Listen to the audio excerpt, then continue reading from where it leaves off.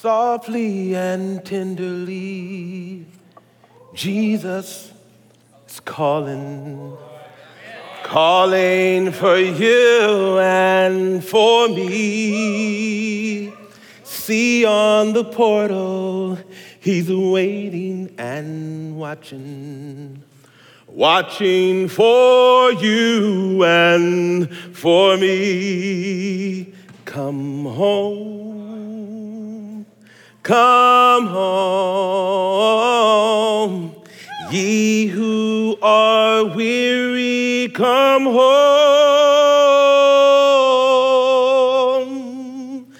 Earnestly, tenderly, Jesus is calling, calling, oh sinner, come home.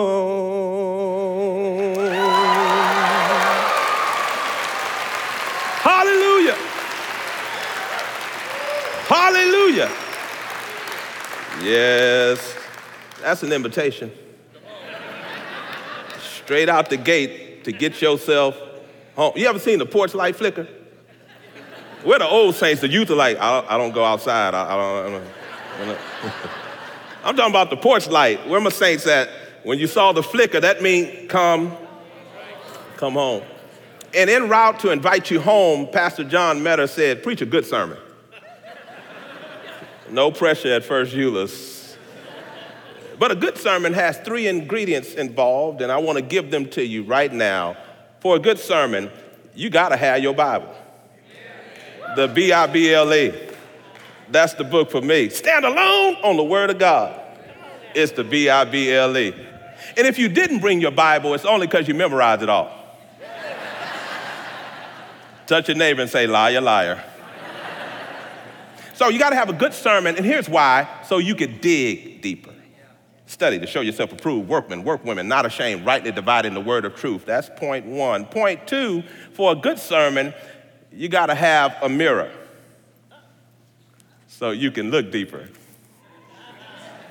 And this Sunday, you will be invited off your blessed assurance to come to the altar and take a good look at the man or woman in the mirror. Look deeper. Don't be shallow. Don't be surface. Don't let this word go in one ear and out the other. You're not to be hearers of the word only on this day of preparation to launch into camp, but be a doer of the word. Dig deeper and look deeper. Behold, you're looking at fearfully and wonderfully made. I brought my own amens. Preach, Mike. Amen. That's the third element for a good sermon. I'm trying to hurry, but my soul is happy. The third thing you got to have a dictionary. Anybody bring one? You got your phone? Because this gospel message is going to be splendiferous. I know y'all don't know the definition of splendiferous, but if you look it up, then it'll be an aha moment. And so I had to take inventory, self-assessment to get home, to preach a good sermon, to hear a good word, and to not be up here getting a whooping by myself. So I'm inviting all of y'all to the whipping shed. Anybody look back over your last week and recognize there was a bump, a cog in the wheel, issues? Anybody, not just me, look back over last week and you'd fallen and couldn't get up? I just got to be honest, I blew it. I wanted to go back a year, but then God said, just look like last week, you messed it all up. The preacher, brother from another mother, this dude. The one who's pastor and evangelist. Every now and then I don't get it right. And so I'm a work in progress. And before you start guessing what did he do, I'm going to tell you what I did. Some of y'all already say, I knew he didn't have it all together. Let me tell you, here's what I learned from just last week to this week. I learned God is good all the time. But there's a but in the equation. I learned I am not. Oh, I grieve to tell you, I hurt to even admit that God is good consistently, yesterday, today, and forever, but the preacher in front of you, not so good. And I'm in good company, which is bad company, and misery loves company, because the person on either side of you ain't that good either. Don't look at them. Blink at me if you're sitting next to somebody that you know is one fry short of a Happy Meal.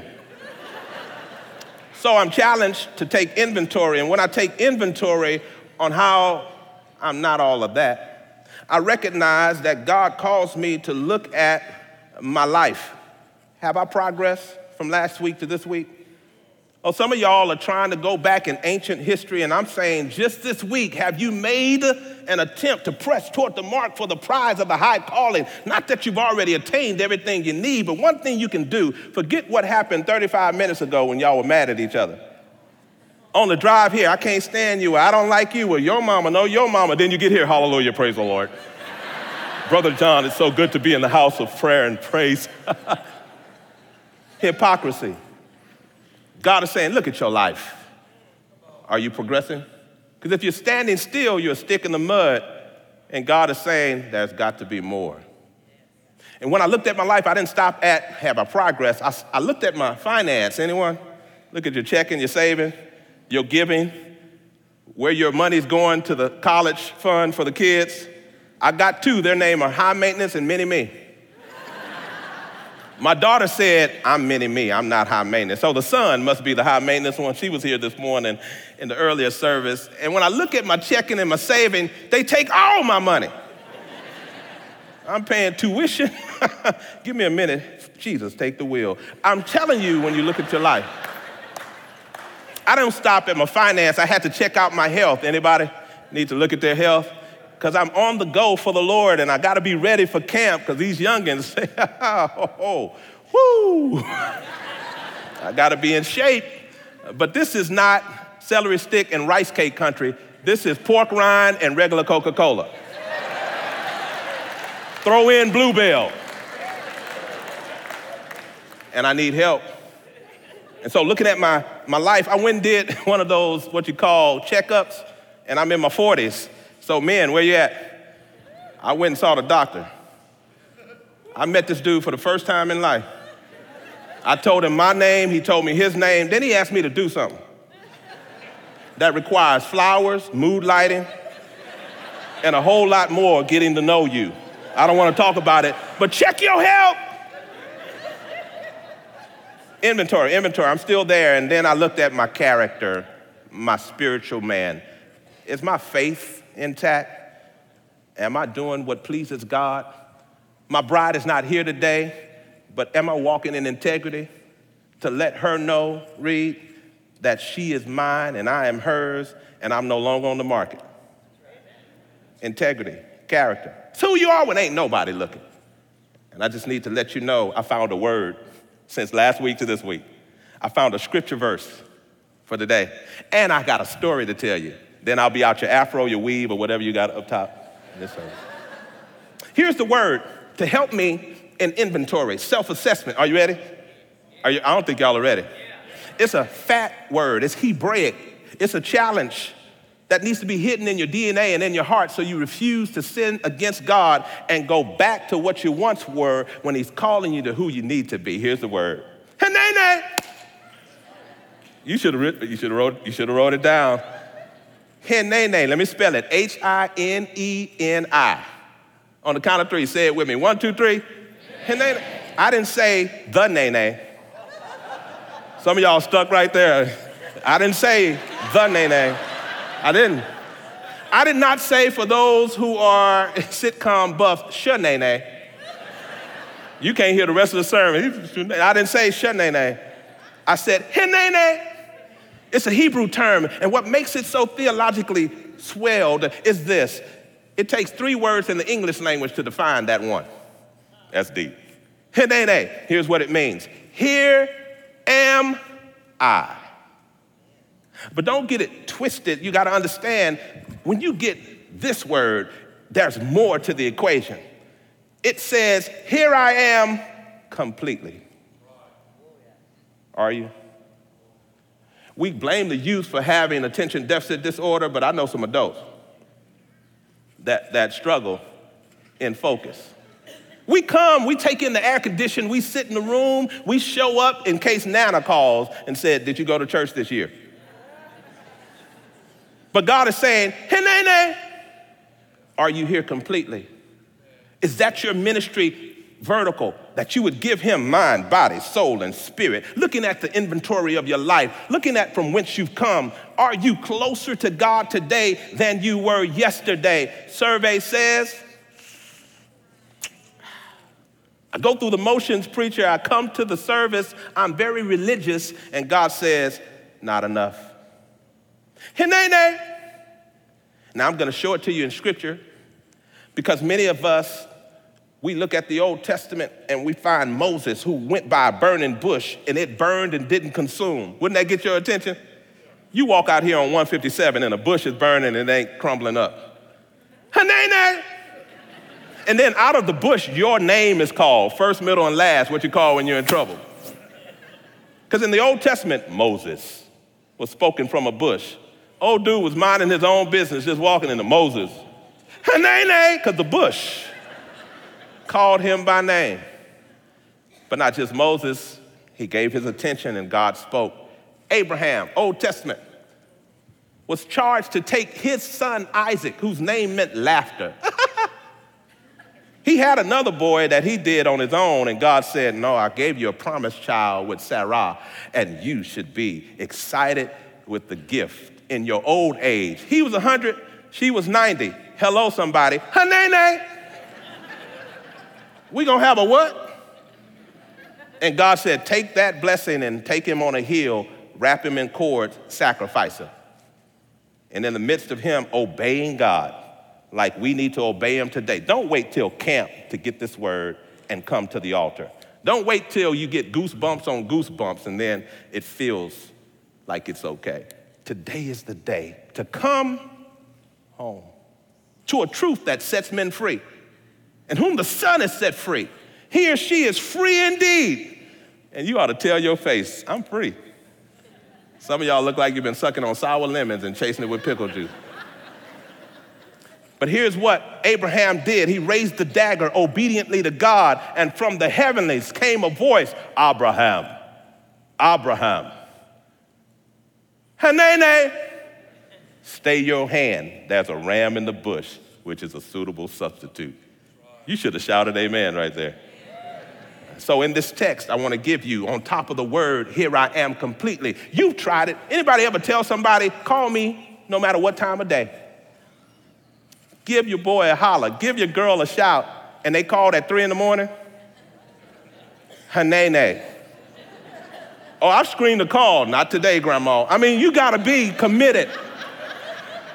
When you get that early morning call that you solicited and said it was okay to receive. So I gotta show it to you in scripture.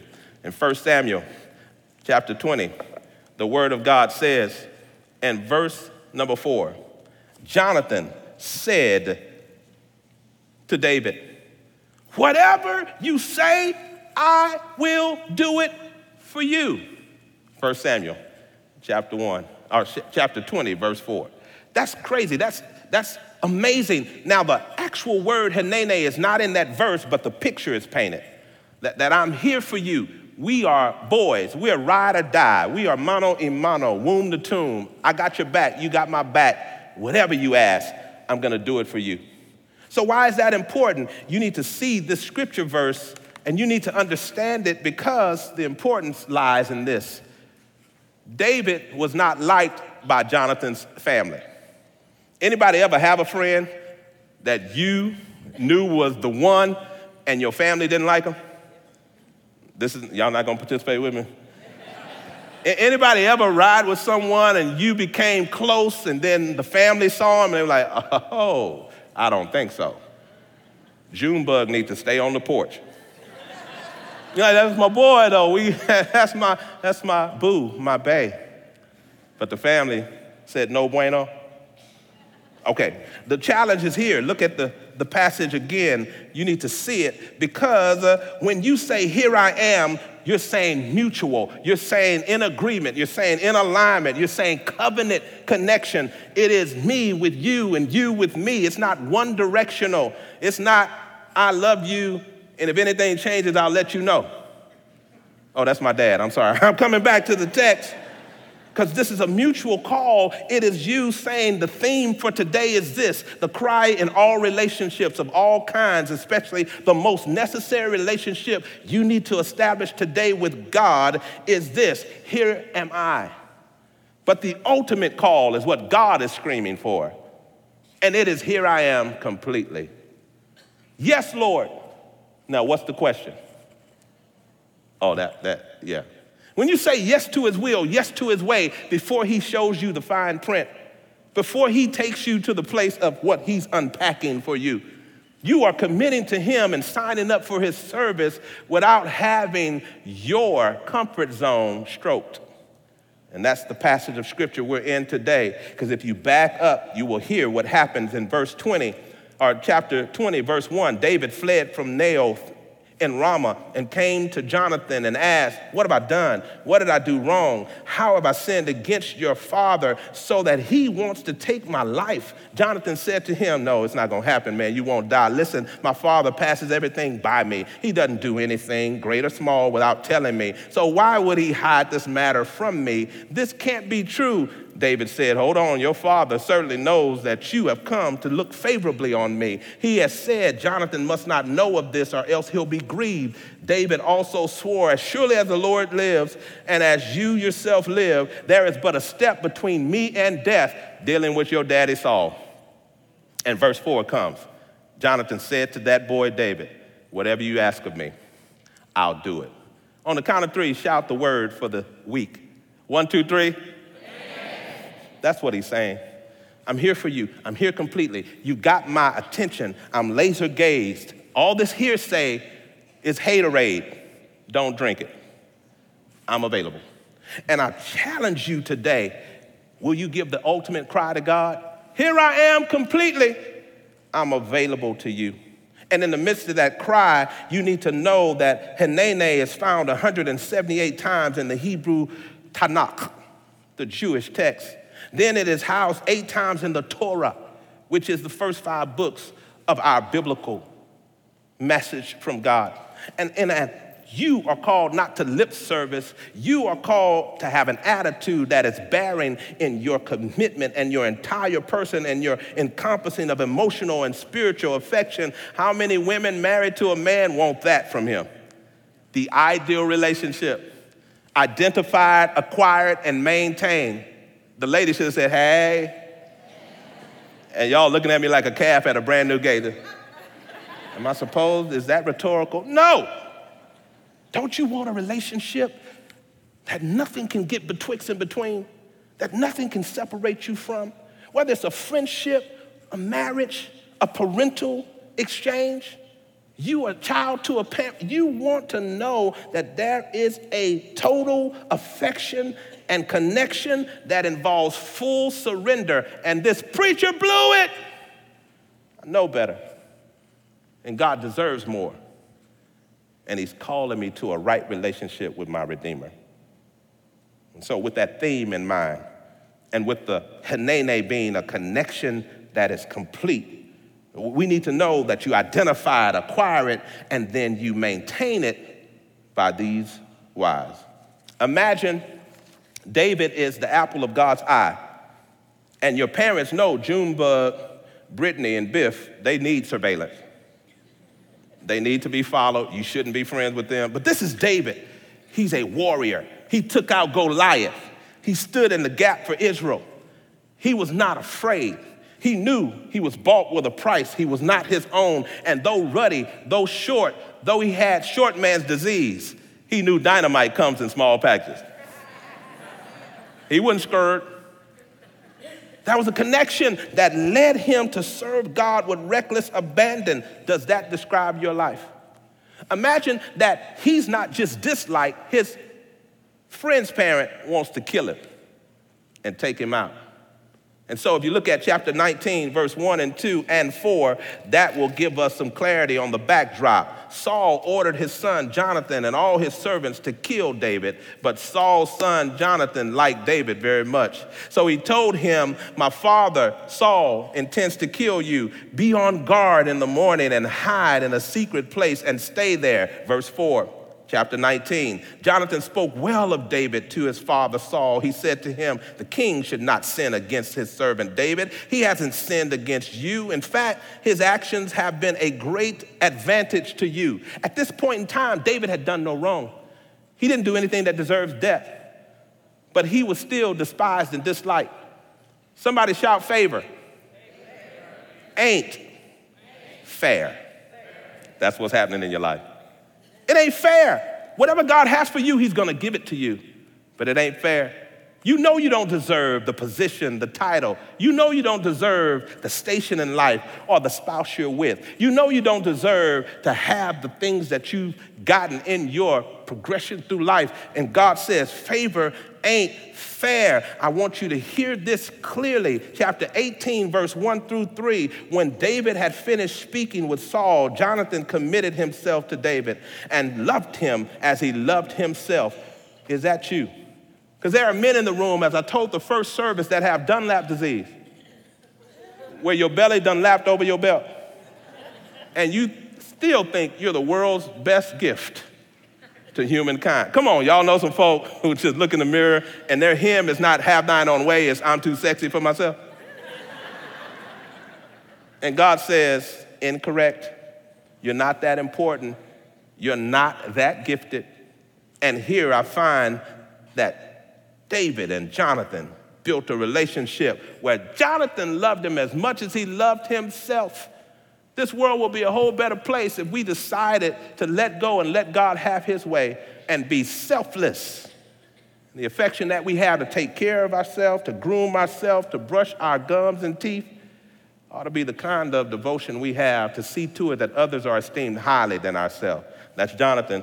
Verse 2, Saul kept David with him from that day on, because he didn't trust him. He was suspicious and jealous. He was skeptical, so it's easy to keep him close than to be worried from afar off.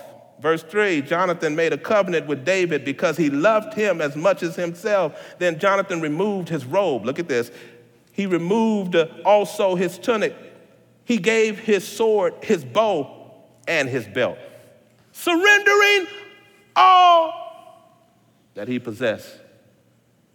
I hope today is a day of reckoning and self-evaluation and self-assessment where you know you've blown that assignment. You sit back and you let others go forward because you don't think it takes all that. You sit and become spectators when God is saying this is the participatory sport. When Pastor John will stand here in a few moments and invite you to leaders that are at the altar, that's your cue to not stay stuck in a rut. I know it's uncomfortable. This is your first Sunday here. This is your first Sunday back, and you're trying to fill it out. And it's strange what's happening. But God is saying, I'm talking to whoever's sitting where you're sitting. Come home. Come home to rest. Come home to exhale. Come home where you can lay down your weariness. Come home to a friendship that's sticking closer than a brother. Because God is a way maker, a mind regulator, a bridge over troubled waters. He's the first, the last, the Alpha, the Omega. He's my mind regulator. He's my all and my all. Why would I be distant from one who loves me in spite of me, looks beyond my fault, sees me at the point of my need? Hineni, I'm here. All of me loves all of you with all my curves and y'all not ready for this word. I'm challenging you. I'm messed up and God is Messiah. Through his son, he has come to bring me home. Hineni. So here are two ingredients to get there. How do we do it? How do we cross this abyss? How do we get over the hump? How do we draw a line in the sand and get out of darkness and walk in the light? I got you. It's here in the passage. If you look at chapter 20 again, God says to us what we need to do. Jonathan was loyal and a man of his word. You know what that did? That enabled him to forsake even the blood kinship with his relatives and his dad in particular. Now, I'm not telling y'all be disobedient to your parents. I'm telling you to follow God. And as you follow God, a loyalty will lift that makes you committed to the core, come what will or may. You're saying, God, I am yours, and you, my beloved, are mine. And wherever you lead me, I got to follow. I trust you, leaning not to my own understanding. I'm looking in the Bible. I'm looking in the mirror. I got my dictionary. I'm leaning not to what I can cerebrally comprehend. In all my ways, I'm acknowledging you. And you know what God promised? He'll direct your path. You don't have to wander aimlessly.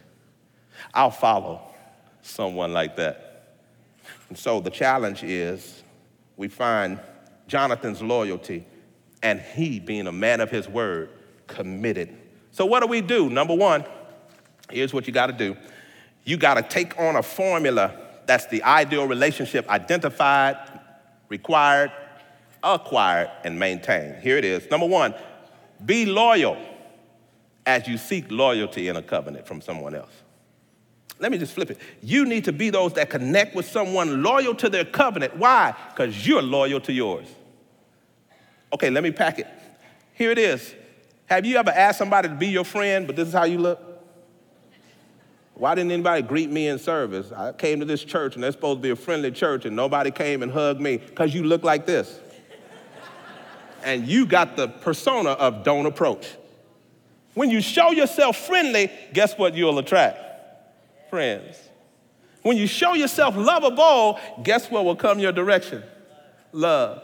But if you're here with folded arms and clenched fists, and you're wondering why God isn't touching your life, because you look like this. He wants to come through. He wants to bless you. He wants to open the window of heaven, pour it out. You have no room to receive, but your fists are clenched. Your arms are folded. And you're saying, no, thank you, God.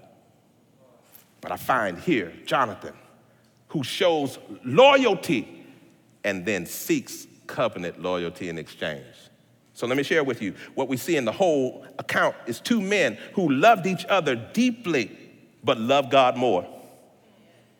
Here's not the equation we should follow. We shouldn't be those who just look left and right, and that's where our love ends. Because if all you have is the person on your right and your left, you're like two ticks without a dog.